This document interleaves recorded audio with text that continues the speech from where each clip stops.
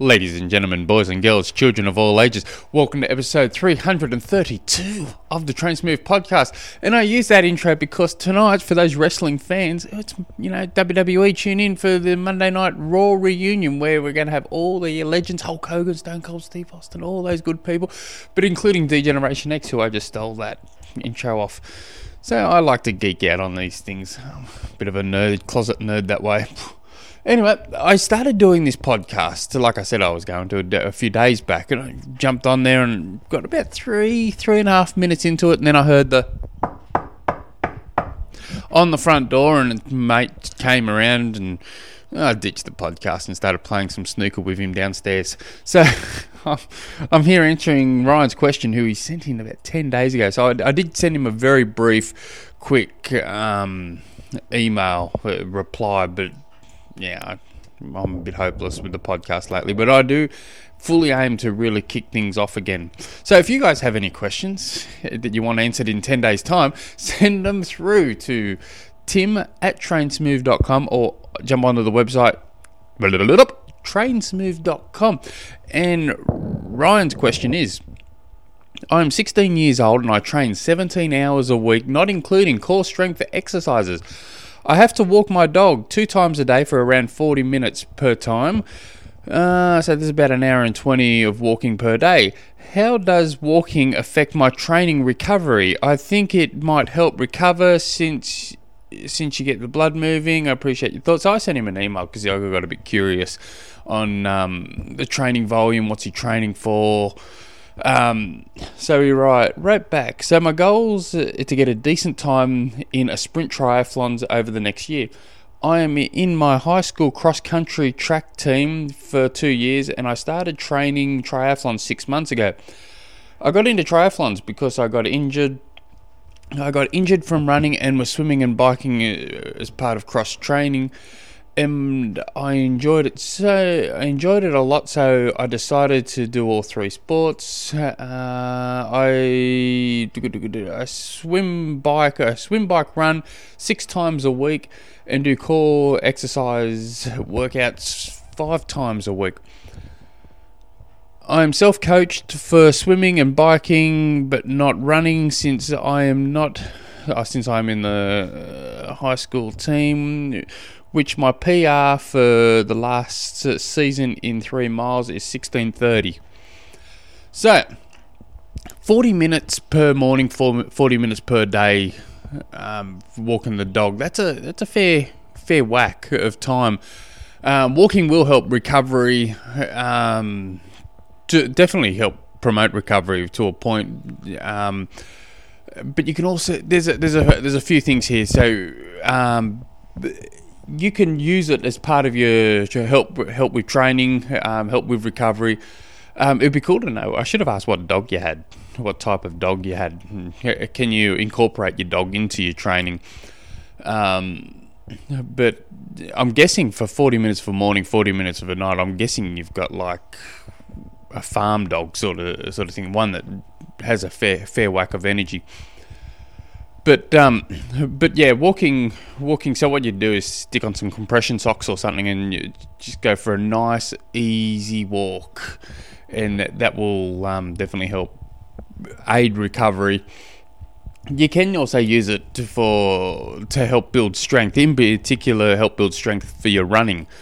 You might want to talk to your cross country coach before really implying all this stuff, but.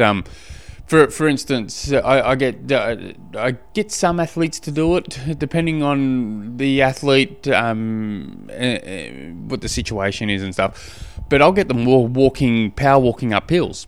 And so if you start incorporating a lot of hill walking, that actually helps build functional strength, and that will help. I'm not sure it's going to be that high value for yourself, because you'd be, everything's all very high intense. But I say that more for the iron distance, middle-aged to older athletes. If they can't put in those big miles to run, that you really want to because injury prone or your body's just not liking it. Hill walking's just a nice, or incline treadmill walks. But anyway, I digressed. So yeah, I'd put the heart rate monitor on and just keep your heart rate as low as possible. But yeah, you also got to keep in mind. I guess for dogs, they just like a good sniff around, so walking slow might be good. But no, I like it. 3 miles, you run 16:30. So last year, so you would have been 15. Yeah, that's moving. I should have asked you what your long-term goals were. Training 17. I liked how you self-coached in the bike and the swim to a point, because you can because you're being coached by your high school coach. You can change your swims and bikes to help with what you're doing on the run. As long as you're not going out doing threshold sets of a morning with your high school coach, or doing it on the bike, and then that afternoon you're deciding to do you're doing these hard, nasty runs at high school. That's going to counterbalance what you're trying to achieve. I probably would say though, with your core strength exercises that you're doing 5 days a week, I wouldn't go ballistic on them.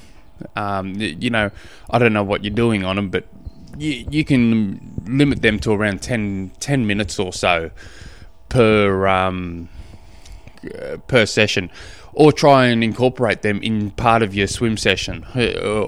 So just before you jump into the water, or you might be doing them before track running. Just add a little bit of core work there, and then jump into the pool and knock that swim session over. But good luck with it all. I'm not exactly answering your question that well, but walking will help. But the more fatigue you have, the slower you're going to have to walk. And maybe. Yeah, it'd be cool if you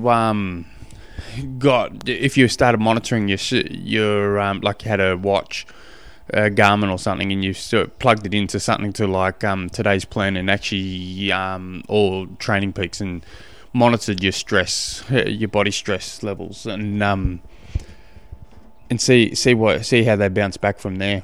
That would be a more appropriate way of really monitoring how fast you're recovering from it all.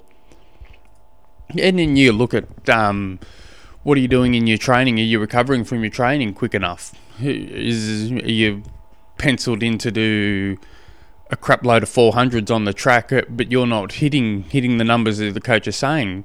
Well, then you got to look elsewhere. Is it, maybe I've got to dial back on the bike slightly, or whatever it is. So you keep a very, very detailed training log. I'd probably keep it. So I for the most part, I use Final Surge. It's free. It's nice and easy, but it's not going to monitor what you're trying to. You're probably not going to get out of it what they've got at the moment. So I'd probably go to either Training Peaks, or what I geek the hell out on is Today's Plan. I think their analytical's just another level. But I'd be putting as much information and data into that as possible, and you can track what's working, what's not working, and then so for the next, you're not going to get a lot out of it for the over a few months, but when you start looking 6 months, longer, it's going to be worth its weight in gold. But good luck with it all. Keep me informed. I love following along. If you guys have any other questions, jump on through to the website, trainsmove.com. Until next episode, hooroo.